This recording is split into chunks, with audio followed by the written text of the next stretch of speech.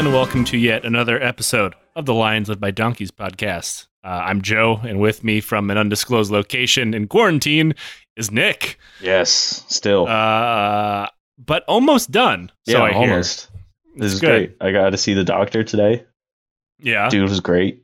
Honestly, So the best doctor's test I've ever had in my life. Did they actually test you? Because I know like nobody can get tests unless you're a fucking rich person or like a basketball player right now. So Oh, yeah, I got an ocular pat down. you get an ocular pat down for a virus. Yes.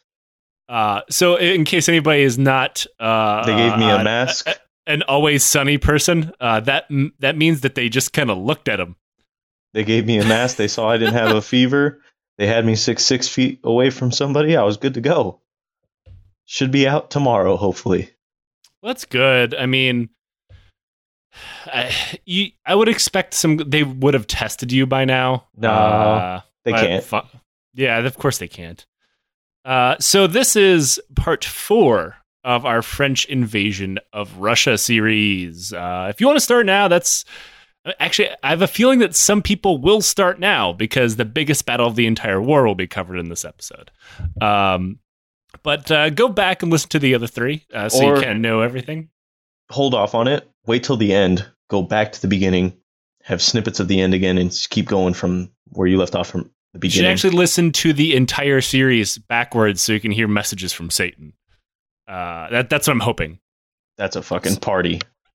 So when we left you last week, the French Grand Army had finally cornered the Russians in the city of Smolensk and were priming to lay siege. Yeah. Sounds like it smells.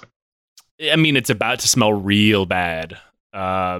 Napoleon kept holding on hope that the Russians would sally forth out of the city and fight him in the open field. Was that a command? I only remember that from Total War because, like, when someone besieged you, you had the option to fight or sally forth. Command it is. It was always really, really stupid. It was always much better just to auto battle.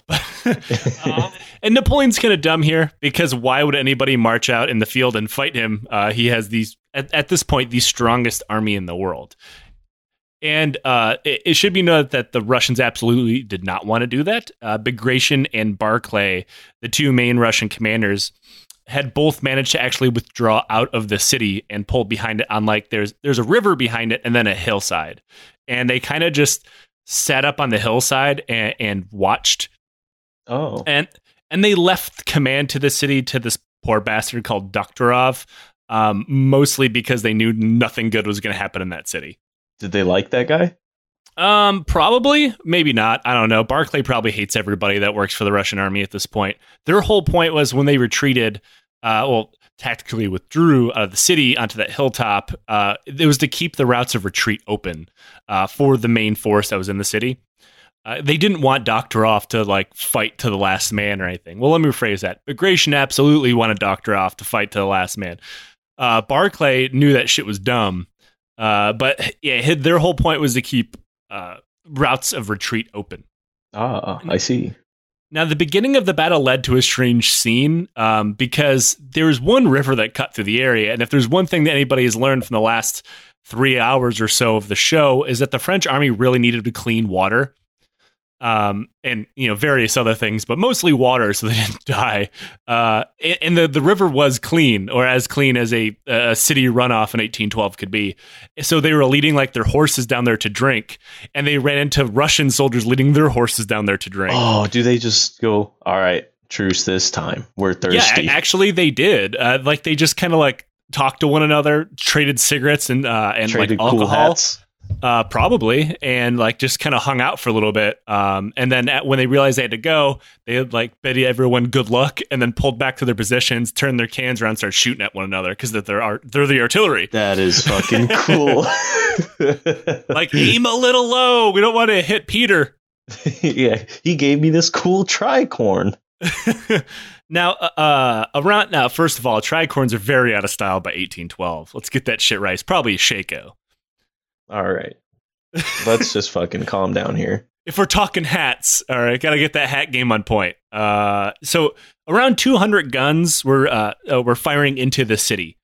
There's 3 entire army corps along with like an entire army band behind them dropping sick beats. They all assaulted the city while the city is being shelled because they're kind of stupid. But also remember that the last episode that their shoes have all wasted and fallen off. So while they're wearing their dress uniforms to go into battle, almost all of them are barefoot. That fucking blows. And I'm the type of guy, if I step on a pebble, I'm done for the day. Oh, definitely. Just imagine an entire field of Legos you have to march through. Oh. And I mean, there's probably a good chance that some of them did. I mean, there's a good chance that someone like tied cloth or whatever around their feet or looted shoes from dead soldiers that had fallen by the wayside. But there's a good chance a fair amount of them were completely barefoot. Just nail horseshoes. And remember, they're also all starving to death and riddled with disease. So, like, they're probably shitting their dress uniform full, barefoot, and, like, hoping they can shoot a Russian and then eat him real quick. Because none of them have been fucking eaten in days. That fucking sucks. Now, there's a problem with all this. Napoleon, as we said, wanted the Russians to meet them in the field, but there's several reasons for that. Both he and Barclay knew that his army was better in the open, but also because Napoleon, remember, his plan was to meet the army in the field, beat it, and then be like, see, Alex, we can be bros again. So he never planned to besiege anything, which... Yeah, like President Trump, he forgot that you can just use ladders to climb a wall, so he brought none. You don't need none. He brought nothing to besiege a city. So his troops stormed through the outer suburbs of the city, made it to the city walls, and then were just forced to try to climb the motherfucker with their bare hands. Like World War Z? Yeah, or like, fuck, they watched the Free Solo movie on Netflix. Like, don't worry, I got this, where's my chalk? Oh, yeah, no. Could you imagine? The whole army is just free solo climbing. Like, that's so sick, but it's really easy to shoot them now. But we can't. We just have to respect the art. I bet all of their names are Brent. And they all went to USC. So, like, they made human ladders when their hands failed because, remember, these guys are all starving to death. They don't have the strength to, like, go arm over arm on a brick wall. So they just climbed on each other's shoulders. Hup, hup, hup, hup. Hup. Ho, hup, just like throwing them up. Just like we practice in trapeze class. This led the Russians on the other side of the river, under the command of Barclay, to open fire. Wait, hold on. So you're talking like feet on shoulders, man ass above head.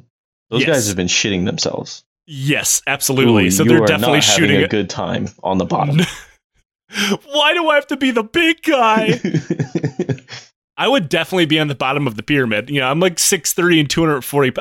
First of all, I would have been dead already. Well, here's what I would have done. From some horrible disease. I would have shot myself immediately. I would have shot myself by day 3. Like, I would have shot myself when we got into the range before we even started going to Russia. Aha, you think they went to the range. Yeah, it's like... They qualified, right? Absolutely not. These weapons don't even have sights on them. They're red on their fucking range. Yeah, they're definitely red on their med pros for all the dysentery. For everything. Private Kasabian, why are you putting that musket to your face? You have only not eaten in 4 hours. Fuck this, I'm out. So Barclay saw like this wave of Frenchmen like throwing themselves at the wall, and he's like, I guess we should also shell the city because we'll hit them. And now there's a problem. We talked before about the French guns were a bit older. The Griboval gun system is definitely not revolutionary anymore. And their crews were also a little less trained than the Russians, which is kind of surprising as Napoleon was an artillery officer. Wow. But the rounds were falling short pretty regularly, right into their own troops. What? So that meant the French soldiers attacking the city were being shelled by both their own cannons and the Russian cannons. That is horse shit. So to the artillery officers' credit, if we can give them any credit, they're like, our cannons are working. Something. Yeah, we're killing soldiers, all right. Queen of Battle, guys, or King of Battle, whichever, I don't remember. They bring a mortar out. Yeah, it's the King of Battle, but also the King of Buddy fucking. So they're like, well, our cannons. So the cannons that I'm talking about aren't artillery. Obviously, it's 1812. These are direct fire weapons. They're not firing at an arc. So they bring in mortars to fire over their troops and into the city. And they're like, okay, that'll get around this whole fratricide thing. Now, Smolensk was a city mostly made of wood. I see. So when the mortar shells exploded into the city, the whole fucker caught off on fire. And the wind was kind of strong that day, so it churned the fire into a firestorm that spread throughout most of the entire city, killing thousands of civilians. Oh my God. Now, it also killed a lot of the Russian defenders as well, and this horrified fucking everyone, even French troops who were horrified. Like, the artillery officers stopped firing because they're like, oh my God, what have we done? I wonder if one of them was like, yeah, first try, got it. Well, that one guy would be Napoleon, who watched the entire thing and declared it a grand spectacle. Napoleon is kind of an asshole. Nailed it. First try. And, this might sound like, if this is World War II or World War I, or even some of the older wars, it would not be that unheard of, like, especially like medieval times, Romans, whatever. It was super common to completely sack a city and burn it to the ground. Kind of not common in 1812. Like, remember, it's supposed to be gentlemanly warfare. You don't slaughter civilians by the thousands. Yeah, like rules and shit. Yeah, and they're rules that Napoleon respected until he was pissed off and in Russia and hadn't washed himself in a month. He didn't have a wash wagon with all the wagons he brought? You're right. He definitely had an entire wagon that was like a bath. If anybody was not covered in their own shit, dude that had to scrub them down. Yeah, and it was probably heated with his own body warmth. Here, go do jumping jacks and jump in the Emperor's pool. Fuck. Now, this went on for 2 days, the siege, not the jumping jacks. That would have sucked. Napoleon gained nothing. He was still on the outside. The city was burning to the ground, and the Russian defenders were burning alive along with civilians while fighting the French off and also trying to put the city out, which they mostly succeeded. How'd they put it out? I imagine buckets. I think there's a bucket brigade. Also, they made sure buildings collapsed onto themselves rather than spreading the fire, because it was mostly contained to the old city section. I still want to picture dudes just all in single file passing buckets. Well, also, somebody grab a musket. I see a French guy come over the top. Yeah, just in case. We're just hitting him with a bucket. Yeah. Also pouring buckets of water on the French. But the French going like, yes. For the love of God, do it again. Please, I smell so bad. Now, Barclay decided that enough was enough. He had defended the city. He had set out what he had set out to do, which was actually fight the French, which, if you remember, everybody demanded that he did so. Even though he did not want to do it in the first place. So he ordered the troops under Dokhtyrov to retreat out of the city, but finish burning the city down. Oh. So the French couldn't have it. Well, it's already kind of charred a little bit. It turns out the French did most of the work for us, suckers. And they also had to blow the bridges up behind them across the river. Now, this, as with most orders that Barclay gave during this time, was incredibly unpopular. As we've kind of pointed out, military leaders in the 1800s cared more about honor than common sense and thought they must defend this tactically pointless city to the last drop of blood, especially the Russian noblemen. Some of this unpopularity, as we have talked about, is because Barclay was German, not Russian. So Russian nobles thought he was a traitor of some kind. A Russian duke, booted open the door of Barclay's command post and insulted him to his face by calling him, quote, a sausage maker. Ooh. Cuts deep, man. Like, yeah. I mean, I guess the term kraut hadn't been invented yet. I don't know. I don't know. There's some good sausages that I would like. I think maybe, obviously he's German, so he's a German sausage, whatever, but also it may be because he was calling him, because Barclay wasn't a noble. He would eventually made a Russian noble, but he was not a German noble, so he's also calling him a commoner. The next morning, the French moved into the burning city full of corpses and little else. While the French took the city, they had won nothing. They failed in their attempt to crush the Russian army. The city that was captured was little more than a graveyard and a pile of ashes, and they still could not resupply themselves. The French and Russian armies suffered about the same casualties, but by this point, being wounded in the French army, normally a grim idea in the first place because it is 1812, was now virtually a death sentence. The medical corps had completely run out of supplies. and the supplies and were pretty much just booze and like linens to wrap. Good enough. And a saw to chop off legs. Oh, the bone guy. So Napoleon decided to put his hands in and make everything worse.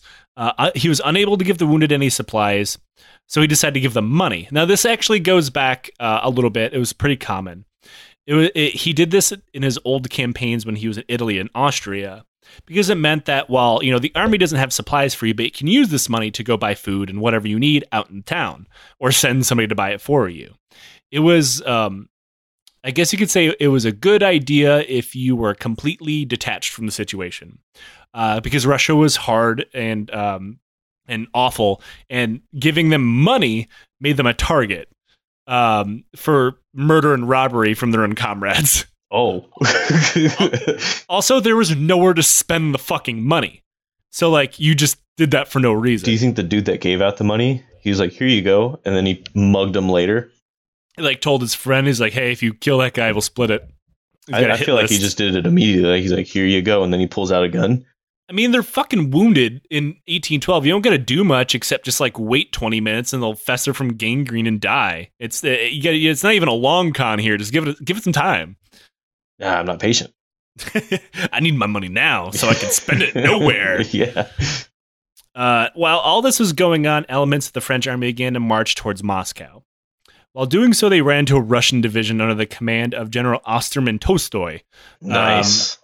Now, they was pretty close to the city of Smolensk, so the French immediately thought this is a counterattack to retake the city. But it wasn't. They had actually gotten lost on their way to the city, marched in circles for the last 10 hours, and had no idea that Smolensk had even been captured. Smolensk. So they just like walked into, oh, fuck the French, and the French were also like, oh, fuck the Russians. Nobody had any idea what was happening. Now, this actually would have been a really great opportunity for the French to quickly surround and destroy them because, hey, we caught a Russian element out in the open. Right. But the general put in charge of maneuvering around them was suffering from heat stroke, and he was too delirious to carry out his order, so they also got lost. Delirious. I see a Coke vending machine. I'm sun drunk. So Osterman Tolstoy was able to escape.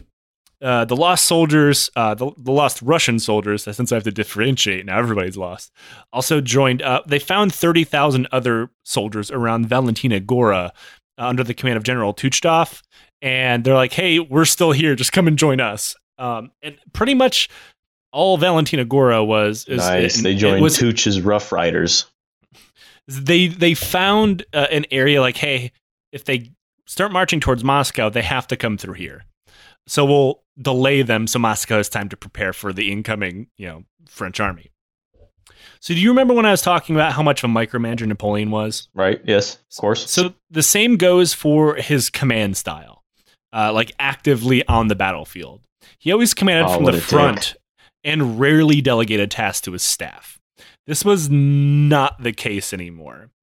Now, we have said before that he is getting older, he's sick. There's some theories that he was already suffering from stomach cancer, which would eventually kill him in quite a few years. So that was sapping his strength. He also apparently suffered horribly from hemorrhoids, which made it harder and harder for him to sit on his horse for a long period of time. Yeah. His butt's sad. I got the butt pimples. Oh. I feel like when Napoleon leads from the front, he probably looks like Mickey Mouse when he's orchestrating.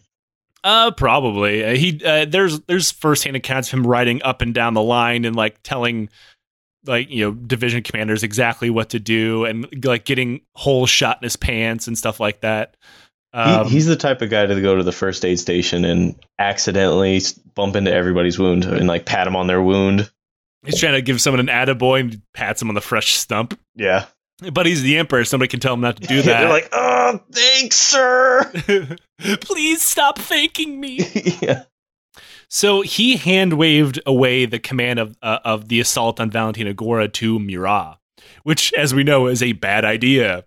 To be fair, he was seconded by Marshal Ney, who was not as bad at his job as Murat. Though I will come back to eat those words later on. Ney does not have a great...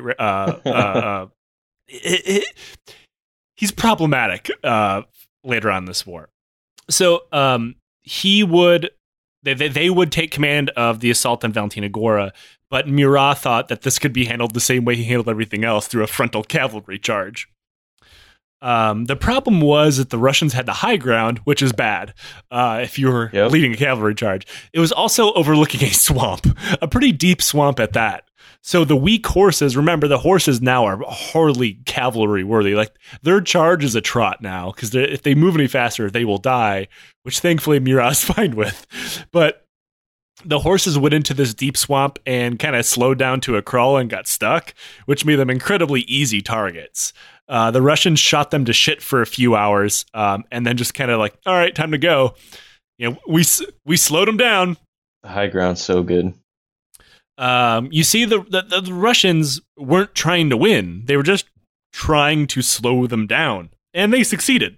They didn't need to stick around and wait to get flanked and get destroyed. It's almost like Obi-Wan Kenobi when he took out Anakin.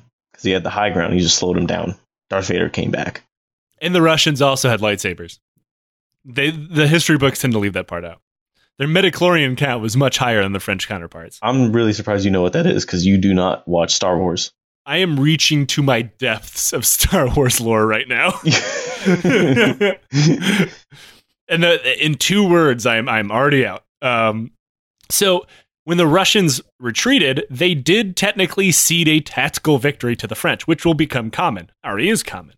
But there was a tactical victory over nothing. Like, we won the field, but we didn't win shit. It was a type of war that nobody was really used to, you know? Everybody was supposed to be happy that they took the battlefield, but it's like, but we didn't accomplish any of our goals. And officers like, shut up, we won. Yeah. And this time the French managed to lose significantly more men than the Russians. Now, it wasn't, you know, people had started to ask questions like, why wasn't Napoleon here to take command of this battle? So Napoleon had to quickly sweep all that under the rug. You know, he can't take any personal blame. So he, in order to turn that into a victory, he did just that. He called them all heroes. They won the day. The battlefield's theirs. So he started mass promoting people and giving out legions of honor until everybody was happy again, which was something he did a lot. Everybody just gets awesome awards. Yeah, pretty much. I mean, like, he had to make the soldiers feel good about themselves. I think I'd rather have water. I think I'd rather not be in Russia. This is like that meme of like where the leaking water container and someone slaps duct tape over it. Yeah, but there's still a hole in the duct tape.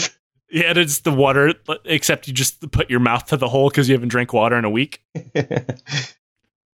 Now, it quickly became clear that Napoleon really had no idea what to do next.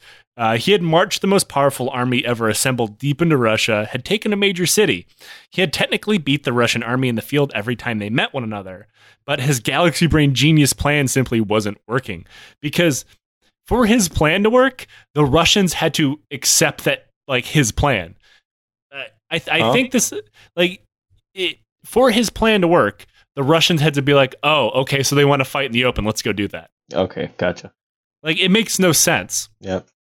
I mean, the Russian army was still opposing him, and the Tsar, like he had promised, refused to negotiate as long as the French troops are on Russian soil.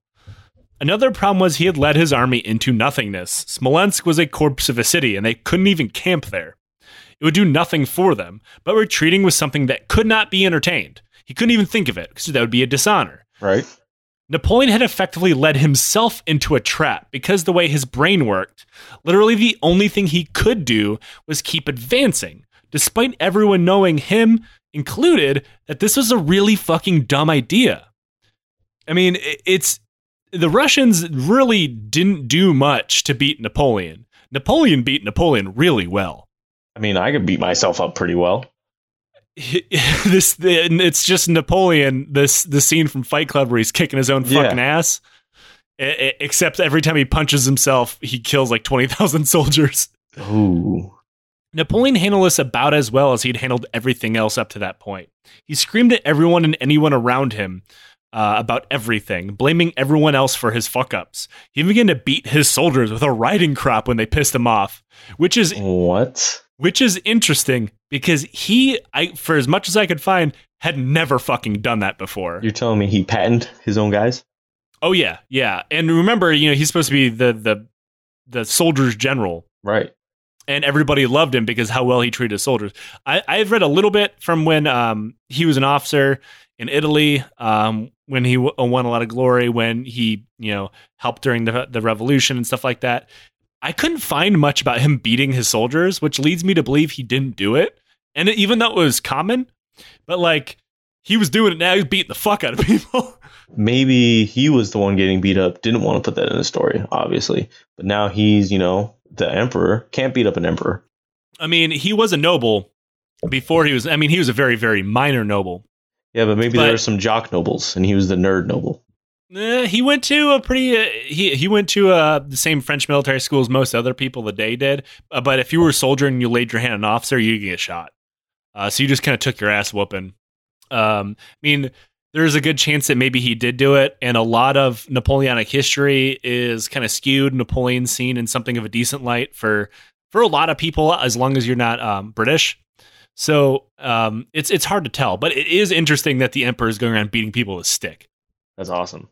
So at this point, Napoleon decided that he could force the entire Russian army into battle if he attacked Moscow, which, remember, he kind of sort of already decided he was going to do, but not really. He wasn't committing. It was like when you ask your girlfriend, what do you want to watch? And I don't care. That's a whole thing, because then I want to watch something that I know for a fact she doesn't want to watch, because I like to watch really cool stuff.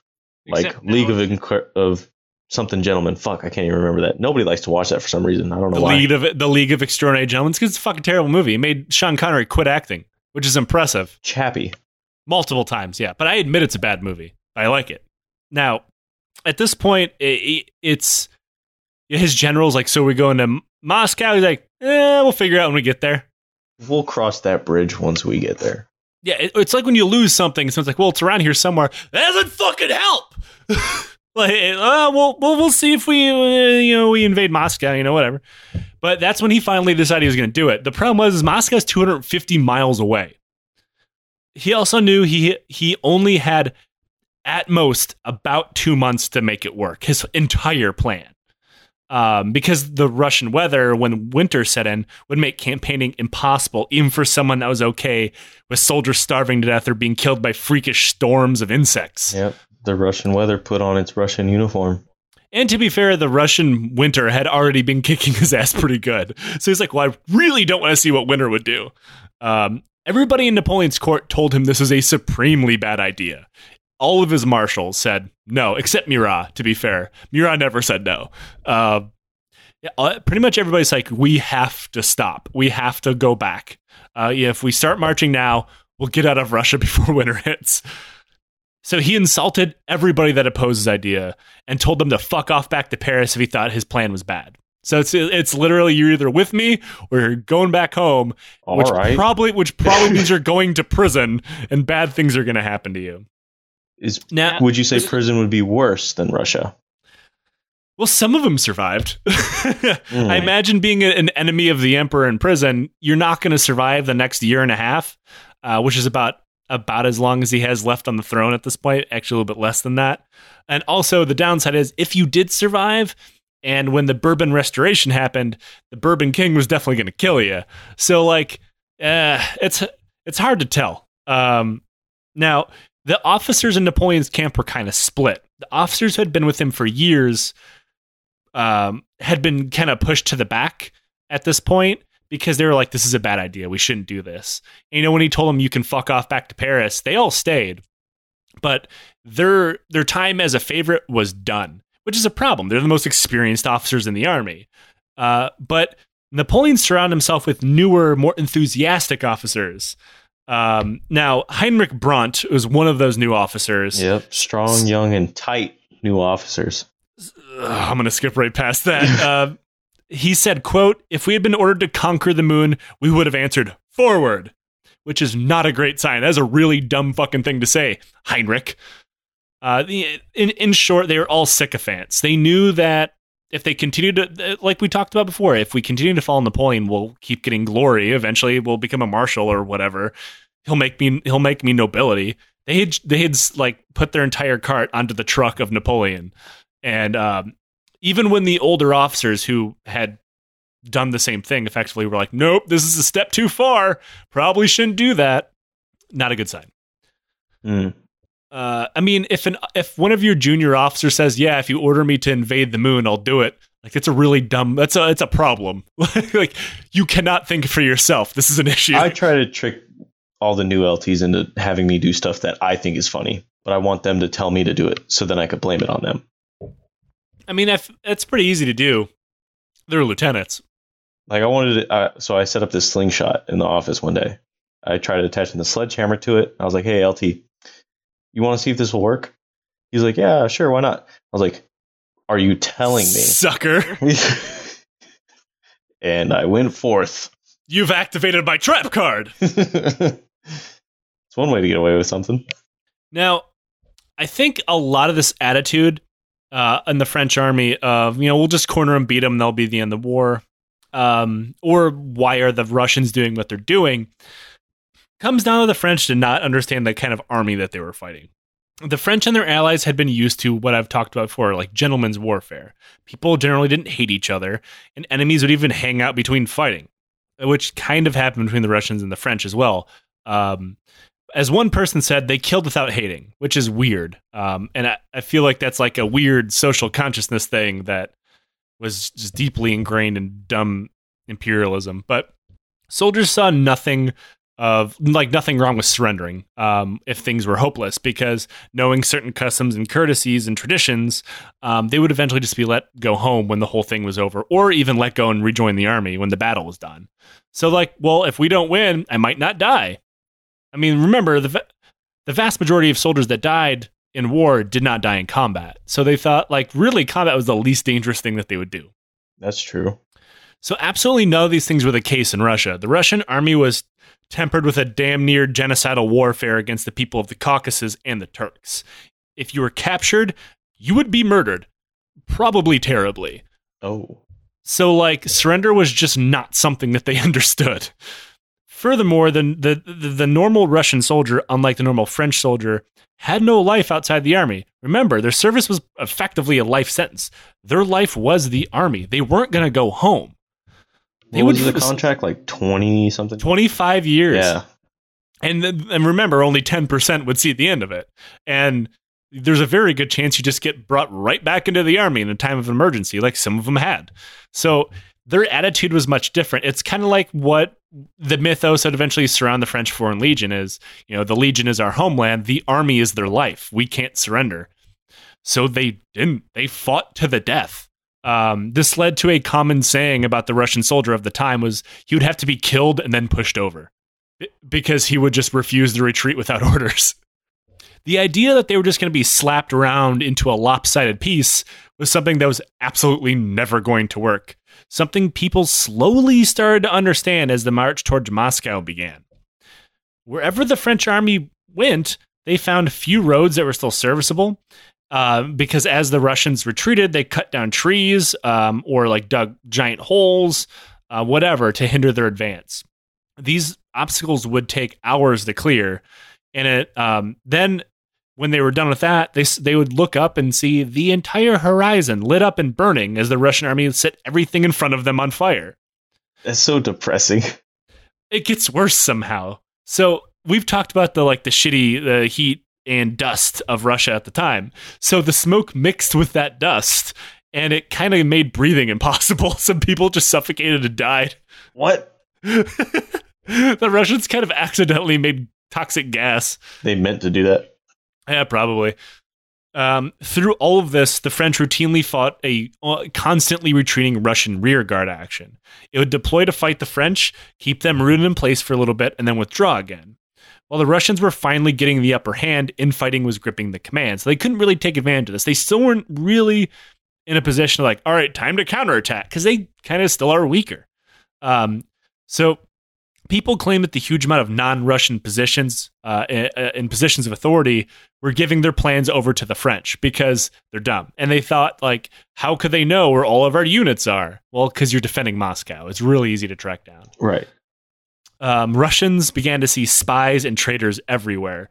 And the Russians began to plot behind the scenes to kill their own comrades, and in many cases succeeded. What? How? They're remember how we talked about all the French and Germans and everybody else that were in positions of authority? Yeah. Like your division commander would like just get poisoned or whatever in his tent because he was German. And they were seeing all this because they were paranoid. While it might sound like there's a good chance like, oh, the Russians have to notice that they're winning, they totally didn't. They thought like, oh, if they get to Moscow, we are fucked. So they were panicking like they're about to get annihilated. So they started seeing spies and plots everywhere. And I mean, there probably were spies. There's always spies, but not like they thought. Somebody in the grassy knoll. every grassy knoll is sus. Now Barclay began to worry about his station if he was going to get fired, and he thought, well, if I get fired, they're probably going to kill me at this point. So he was desperately trying to find somewhere he could finally give what the people wanted and order his army to stand and fight and prove that he was not a traitor, which is incredibly stupid. Could you imagine now if you got fired, you die? I mean, there was a good chance that he was going to be assassinated before he got fired because the Tsar really seemed to like him. But at the same time, if he did get fired in this situation, there's a good chance Bagration would have had him killed because Bagration hated his fucking guts. And also Bagration was a goddamn prince. And he's going to do whatever the fuck he wants. Like, yeah, like imagine like I got fired tomorrow. I die. Just take him out back. Get a new one. So like you got fired in Texas. Dead. Oh man, I would have been killed so many times. You had a lot going on. I'm like a cat. I got 9 lives. Like a specialist with the DUI. I won't go down. Now, so Barclay knew, fuck, I got to come up with a plan. I got to fight these guys. So he started coming up with plans. Every single plan got shot down by Bagration, despite the fact that Barclay was in charge. Because Bagration, knowing that he was a very high-ranking noble, he knew he could just like, yeah, that plan's not going to happen. I'm not going to pass it along. So he was trying to get him fired, and there's some evidence that Bagration had people plotting to kill him too. But he was making his job impossible to do. So you know, either or, Bagration had a lot of cards on the deck. But Bagration was not alone in his hatred for Barclay. Russian nobles were spreading the hatred within the ranks and writing letters to the Tsar begging him to fire or even execute Barclay. When Barclay rode by his own troops, Russian soldiers called out, "There goes the traitor!" Ooh, that's bold. He is the commander-in-chief of the entire Russian Imperial Army. Bold. Those guys wanted to die. Probably. Some say they had nothing to lose. So Barclay picked a spot to make a stand outside of Vyazma, but the rear guard just couldn't hold on long enough so he could set up his position. So he had the rear guard go out, fight the French in their normal retreating pattern, but their plan was to delay long enough where we could dig in and fight the French off. Didn't work. So that led to the Russian army to, again, withdraw. This made Moscow, the city, the capital city, full of nobles and commoners, whatever, begin to be gripped with panic and terror because they thought the next step, like the French were going to be at the gates of Moscow. This led nobles to flee the city en masse or hide their wealth in the walls so it couldn't be stolen. That's the first place I'm looking. It did not work, which we will get to. Hilariously and kind of off topic, a German guy took this opportunity to grift the governor general out of a ton of money, claiming he could build a giant blimp that could fly over the French army and pour fire down onto them, like like liquid fire. He stole the money and disappeared. That's fucking awesome. I love that guy. Now, the blimps had been used, like the Aerocorps existed at the time, but like nothing like that. They were like surveillance balloons that were like tethered to the ground. That'd be an awful job. And like, it's funny as the French army gets closer and closer, everybody's asking the governor general where his blimps are. Where are my dragon blimps? I don't know. I gave that trusting German guy a ton of money, and I haven't seen him in weeks. Did he have a glasses with a fake nose and a fake mustache? So the same governor general is kind of a dickhead. He had anybody who spoke a language other than Russian in Moscow drug out to the streets and beaten to death. What? So like maybe he deserved to get his money stolen from him. Wow, that's like when I go to your house and I say "Hola," and you beating me. and then just beat you with a bat, like I work for ICE. So meanwhile, the Tsar finally caved to the endless stream of hate letters and fired Barclay, which, it's just cancel culture run amok in Russia. It's unfortunate. He got like the first thing of ever. He got pre-internet viral infamous and fired. All these nobles are saying that I should fucking fire you, so I guess I have to. So he appointed Kutuzov in his place. Now, if you remember, Kutuzov was the guy that he had put in charge a long, long time ago in the last war against Napoleon. And the Tsar kept butting into his war plans, leading to a disastrous defeat and then the Tilsit Treaty. So he went back to Kutuzov. The problem was, at this point, Kutuzov was almost definitely senile. Really? He was pushing 70 years old, which is old as fuck for 1812. Yeah. Even Clausewitz thought the guy was losing his shit. He would never write anything down for fear of spies. He was just on the battlefield. I smell cinnamon rolls. So, like you've ever played a game of telephone? Yeah. So he's doing that with military orders because he refused to write anything down. He would He would issue orders to random people, regardless of rank. If he had if he just thought of a plan, he'd point at like the nearest guy, like, "You muster the division." He's like, "Sir, I'm a private." He's like, "I gave you orders. Go." Spaceships on the lawn. Car hole is closed. Yeah, he is like fucking. He's like 100 years shy of blaming. Well, actually, he's not 100 years shy. He's like 20 minutes shy of blaming the Jews for everything. Those goddamn globalists stole my war plans. Goldberg was undefeated in the WWE because it's of real them. to me, damn it. Now, the problem was, like, he would issue random orders at random times, leading entire divisions to march off without their commanders or without the rest of the army, all without nobody having any idea what was happening. I want Thai food. At other times, he would just change his mind, not tell anybody the plans had changed, and then watch as half of the army wandered off, not knowing what was happening because the original plans had changed and nobody had been told. Yeah, never mind. I can go for some bulgogi. That's two different regions, sir. I give you orders. Fuck. Okay. So Kutuzov took command of his army and came to the same conclusion as Barclay, that there's fucking no way that he should fight the French. This guy's fucking nuts. Which is amazing because he was like drooling, like dim-witted and dumb, and he's like, "No, Barclay was right. This is a bad idea." Drooling his brain from his nose. Just absolute tapioca brain dripping out of his fucking ears. He thought, maybe if we had some prep time, like we dug in, we might be able to make this work, which, again, same plan Barclay had. So he picked a position close to the village of Borodino to dig in. Trenches, gun pits, and walls would be built. They cleared out everything in front of them to make open fields of fire and built redoubts that would all have to be assaulted one at a time, and each redoubt could support one another if it was being assaulted. It's goddamn... Oh, wow.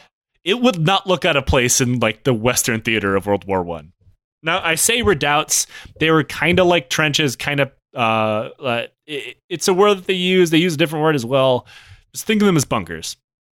The only thing Kutuzov was worried about was that he made the position too strong, and the French would simply have a good sense not to attack it. Because he wouldn't have attacked it. He's like, nope, too strong going around. However, this would not be a problem because, as we would point out, Napoleon was kind of dumb as hell.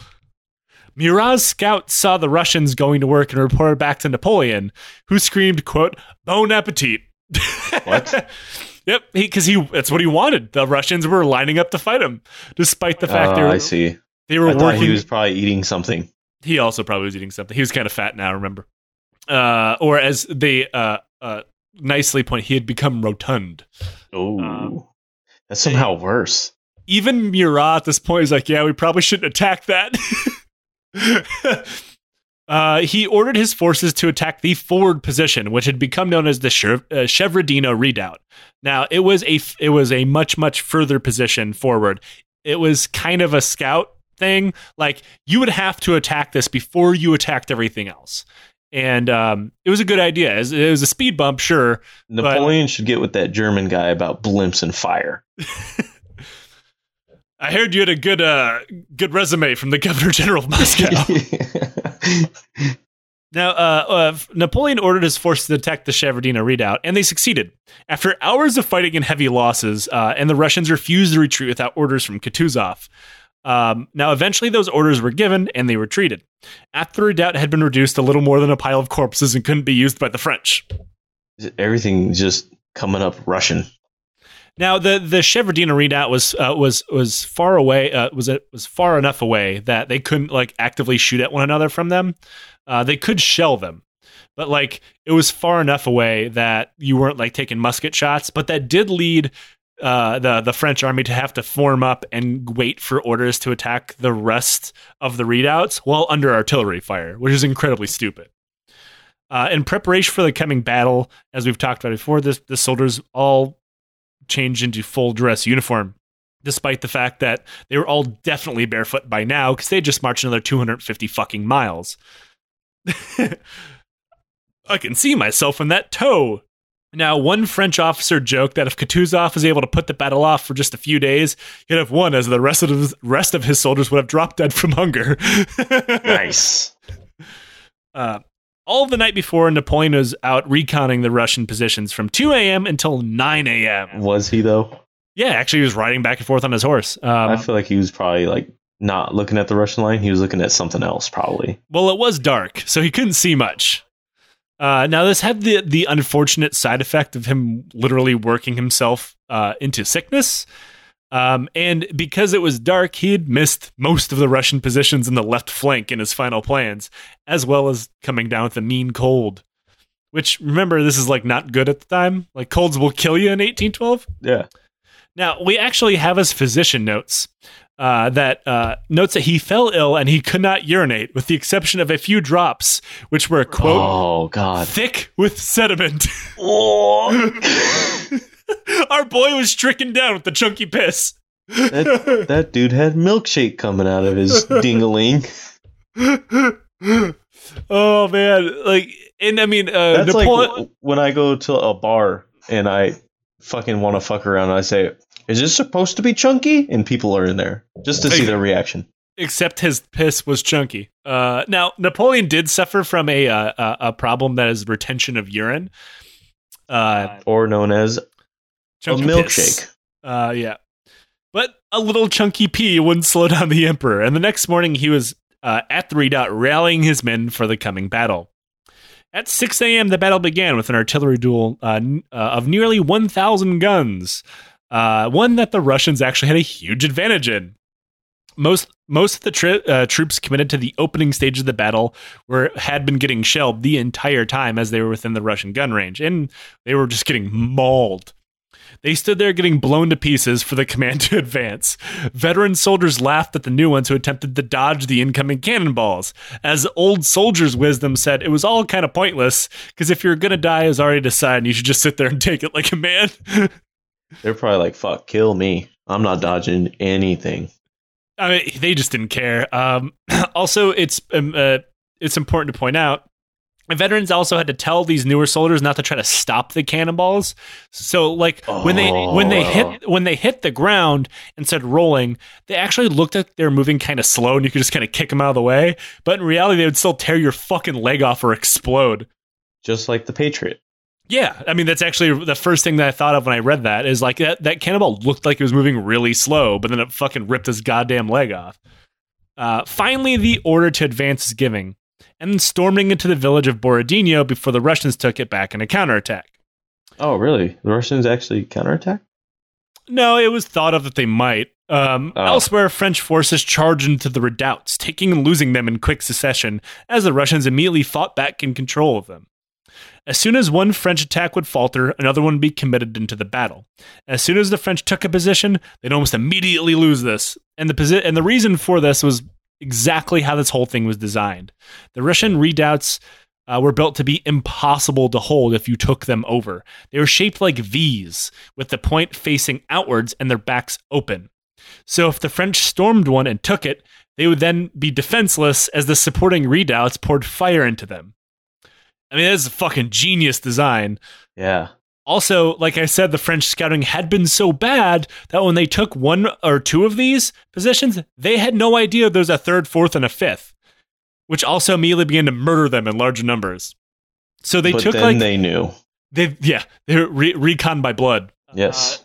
They took the first redoubt like, oh fuck, there's a whole lot more of these. Each time this happened, the French simply launched another attack. Over the course of 3 hours, these positions would exchange hands no fewer than 7 times. Oh. Each side's army would be killed off and replaced by the reserves, and the cycle would continue infinitely. Oh, I would hate to, like, if you're the third reserve unit, like, maybe it'll stop at my unit. Like, you can't even see the positions anymore because they're just all corpses. Fighting was so horrible that the muskets of the infantry would simply no longer fire. If for people who are unaware, when a musket is fired, it's so many times, the barrel gets full of unspent powder and debris. This is known as fouling. It makes them useless. So the only thing you could do is attach a bayonet and stab and club people to death. You can't shoot anything out of it. Oh, dude. I can imagine the dudes that had that. They said, all right, go charge. Go be useful. I would go make sounds. Boom. I would fall down and pretend to be wounded. Just fall down. This reduced just about everybody in the fray now, which is hundreds of thousands of people, into stabbing and beating one another to death, while artillery on both sides fired canister shot into the masses of troops at point blank range. And then you got me in the back. Boom. Pow. Good job. You're the only working rifle. Yes, I am. It is a really good day to be in the artillery, I must say. It's like that scene from Braveheart, like, sir, if we open fire, we'll hit our own men. Like, yeah, but we'll hit some of theirs too. Oh, that sounds terrible. So by 10 a.m., the French had taken every single position once again, so Bagration ordered another counterattack. He was shot in the leg and thrown from his horse. And it was eventually pulled from the battlefield. He would die eventually of those wounds, but he was not dead yet. And rumors of his death began to race through his army, causing Russian morale to plummet, but they refused to retreat because Bagration wasn't there to order them to retreat. So if he died, no orders given. Well, they thought he was dead, and he was circling the drain pretty goddamn fast. Because, getting shot in the leg with a 50 caliber musket ball pretty much shatters the whole fucker. Right. And then he was thrown from his horse, which probably broke other shit. But his men were real sad, but they still refused to retreat. I can only imagine that he actually did die, and they didn't retreat because they didn't get the order because he's dead. I mean, that's effectively what happened. They wanted, like, their morale was shot, but they're like, well, nobody told us to run yet, so I guess we're staying here. We're just waiting for the word. Yeah, yep. So French forces under the command of Ney and Murat eventually captured the nearby town of Savanoskoye, I think it's pronounced. I probably butchered it. This allowed them a perfect glimpse into the rear of the entire Russian army. There's a problem, though. They've been fighting for hours, and they did not have the manpower to take advantage of this. Like, fuck, we can get reinforcements in here. Like, if they would have taken this route, they would have gone right into Kutuzov's camp. Ooh. They sent messages back to Napoleon demanding that he commit the Imperial Guard into battle, exploiting this gap. Now, but on the back of the letter is, do you like me, yes or no? Circle yes or no. Napoleon just didn't respond. He probably circled maybe. So he had been sitting where he had been sitting since the start of the battle. He could not see the gap that on the toilet, trying to squeeze out a chunky pee. He couldn't see the gap that Ney and Murat had created because he was so far away, he couldn't see the battlefield, which was not like Napoleon. So instead of mounting his horse and looking for himself, something that he definitely would have done before, he just kind of sat there and did nothing. And because the French had no real overall chain of command, nothing got done without Napoleon. So that gap that Ney and Murat saw just sat there.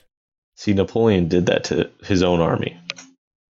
And it turns out the greatest enemy of Napoleon's army is Napoleon. Pretty much. Because that's what I'm hearing. I don't like to say what ifs a lot, but it is hard to see a possibility where if he committed the 25,000 man strong Imperial Guard, which are his best troops, to attack, a senile old man in the rear of the entire Russian army, it would have changed the entire course of the war. They're only his best troops because they have shoes at this point. They might. They probably at least aren't so disgusting looking they would defend the emperor, because that was their whole point. But Thanks for the shoes. Meanwhile, the Russian camp Kutuzov was doing kind of the same. He was just kind of sitting there. But when a Russian commander, any commander, ran for him to ask him for reinforcements, he would simply give them, without really any coherent strategy other than just keep killing French soldiers. So, like, if somebody came to him, like, I need such and such at the right flank, yeah, go ahead and take it. There was no overall plan other than just keep plugging gaps. Just keep, whatever we have to do, just keep fighting. According to Clausewitz, who at this point was acting as Kutuzov's second, but was really kind of commanding the entire defense at this point, because remember, Kutuzov is not, he's in a different fucking galaxy. He's chilling. According to Clausewitz, he said the general contributed virtually nothing to the running of the battle. Instead, he just kind of let his second do whatever he wanted, which turned out to be enough. Kutuzov was so detached from the battle that it never dawned on him that he should replace the commander of the artillery when he was killed. So like when the artillery commander got winged by a cannonball, nobody took command of it. So massive Russian reserve just kind of sat around waiting for orders that wouldn't come. Instead, he had himself a picnic. He just kind of sat down and had lunch. I haven't had a picnic in a while. I don't think I've ever been. I mean, like you sit down like a blanket and you eat from a bat. I've definitely never done that. I'm worried about the bears. I'm more worried about just getting dirty. This caused almost every officer of the Russian army to pass their own orders. Like, well, if we're not getting orders, we'll handle it ourselves. This caused like total and complete confusion within the ranks, which actually kind of worked. Many of the successful Russian counterattacks happened by pure luck, with two commanders who had the same idea running into each other along the way and just kind of teaming up. Hell yeah, that's fucking sweet. They Voltroned. Yeah, like, oh, you're going to attack the right? I'm going to attack the right. Hell yeah, buddy. Where's the general? Where's the general? Oh, he's having a picnic. Oh. Other times when orders did get passed down, the officer the order landed with would just like arrest the delivery person, thinking it was some kind of spy. So yeah, the Russian army just kind of directed itself like a herd of cats, and I mean, you effective cats. It worked. It's hard to see how it worked, but it worked. It is incredible to me that a 70-year-old man who was nearly 70-year-old man who was not probably sure where he was out commanded Napoleon, but he did.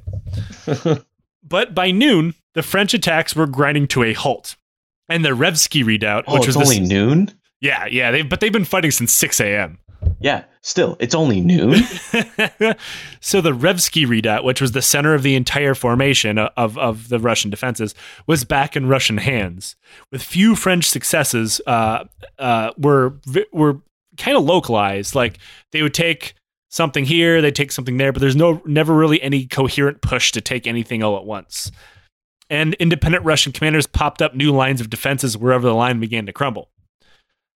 It wasn't until 2 p.m. that Napoleon would order another attack on the center. In 2 hours, he sat there doing nothing, while French forces were battered with artillery while waiting orders. So, like, at this point, when the Russians retook the Revsky redoubt, the attack was not launched again. They pulled back and waited for 2 hours, getting shelled, while Napoleon is just squeezing out a drop of piss. You're just sitting there in the queue, just getting hammered. Yep. There's actually the first-hand accounts from the French soldiers are like so grim that they're just like sitting there. And one guy said, I found a bread crust in my uniform pocket, so I offered it to my friend next to me to split, and then my friend got hit in the face with a cannonball, so I rubbed his brain matter off it, then ate the bread crust. Well, you gotta be optimistic. Ooh, more for me. I'd be like, at this point, just leave the brain on, get some of the prions in you. Now, when Napoleon finally did launch the attack on the redoubt, it began with a cavalry charge. Now, this probably wouldn't have worked, but it was made easier by the fact that the anti-cavalry ditches that were dug had been filled with corpses during the battle, so they could just ride right over them. Oh, see? Effective. Yep. Meant to do that. This opened a hole for the infantry to pour into the redoubt as well, taking it from the Russians. When they did, they found Barclay's men had formed another defensive line right behind it, and they began firing back into them. This caused the French to fall back once again, and then they were raked with canister shot for good measure. Oh, fuck. By now, both sides were thoroughly exhausted and resorted to firing artillery at one another once again, and no real offensives began to be formed. Around 6 p.m., full 12 hours later, holy shit, the guns fell silent and the Russians withdrew. It was only then that Napoleon finally mounted a horse to survey the battlefield. The redoubts, ditches, and trenches had vanished, replaced by piles of dead bodies and dying people as far as he could see. There was like tens of thousands of wounded people just slowly dying everywhere. Wherever the line was held, it had been reduced to little more than a pile of corpses, 6 to 7 men deep. As reserve just kind of stood on the bodies of the fallen to keep fighting, only to die and add to the stack. Why are they saying? All right, whatever. I mean, we have to look taller to scare it away. Well, I mean, they were the line. So, like, if they weren't going to retreat, they didn't have orders to. When the reserves died, the line had to be replenished. So they just ended up turning into their own defense. I'll just stand behind the bodies at that point if it's 6 to 7 deep. Some definitely did. That's definitely cover. Now, the French won the field, as they always did. But they had won literally nothing. 29,000 men of the French army were dead, and around that same amount wounded. Though, like we said before, being wounded was a death sentence. So, chalk that up. Oh, yeah. 49 generals were killed, along with 1,900 other officers. Now, to be fair, the Russians suffered about the same dead and wounded, and lost Prince Bagration, who died of his wounds. Now, this whole battle is kind of famously brought up by historian Gwyn Dyer, who describes the Battle of Borodino as if, quote, a fully loaded 747 crashing with no survivors every 5 minutes for 8 hours. Huh. That's a good way to put it. Yeah. It was the single bloodiest day of combat Napoleon would ever command throughout his entire life. And it would be the bloodiest day of European warfare all the way until the first day of the Somme in 1916. Holy shit. Napoleon's decision to not commit the Imperial Guard would not only cost him a real victory in this battle, it would cost him the entire war, his empire, his throne, and eventually his life. The victory at Borodino would be so costly that the Grand Army would never recover. Meanwhile, the Russians would abandon Moscow. Oh. When the French army, haggard, starving, and mostly dead at this point, I assume they look like zombies from The Walking Dead. Oh. They stumbled into the city on the 14th of September and found the entire city empty. We took it. We took the capital. To make matters worse, it had been stripped of all food and supplies and burnt to the ground. Now, there's actually some historical argument here, whether the Russians set the fire or French soldiers set the fire on accident. And I think it's a little bit of both. Because there was definitely people left behind to burn the city to the ground, but the fire probably wouldn't have been so big if there wasn't so many fires going all at once from the soldiers trying to stay warm or cook what little food they had. And the city is mostly wood. So, or just the French troops coming in, like the first ones coming in on a recon, knocking over another lantern. Yeah, that's kind of one of the theories that happened, is that they were searching a house and knocked a lantern over. What? But also there's a fair amount of evidence with like dispatches and stuff that the Russians definitely ordered the city burnt to the ground. So there was Napoleon sitting in a dead city, capturing the capital. No victories, no czar. Sitting on a statue like, I did this. And that began Napoleon's descent into madness. And that is where we'll pick up next week. This episode. I think more people died in this episode than probably any other episode. It's hard to tell. Definitely more cities get burnt down. So we got that going. Yeah, that's for sure. So thank you, everybody, for tuning in. Thank you for supporting the show. You've probably noticed at this point, due to the pandemic that is sweeping the globe and people having, being like Nick, being quarantined, not being able to do much, or being short of money because they can't work. we've begun releasing our back catalog of bonus episodes to try to help with that boredom. I know it's not much. We're a fucking podcast. We can't do much to help with this. But hopefully us laughing at dumb movies or video games can bring some levity into being locked into your house until the fucking who knows when. So Nick, hopefully you get off quarantine, and you can join me for part 5 in the studio. Until then, skin to skin. That what happens in the studio stays. We've talked about this. More like my skin to your hair than skin. I am Armenian, so it's actually my layer of protection. Now, if you like what we do on the show and you haven't been somehow laid off or fired, you can support the show. So I mean, that's about as optimistic as this show gets. But again, we will see you next week for part 5 and Napoleon's Descent into Madness in Moscow. Nice. Later, everybody.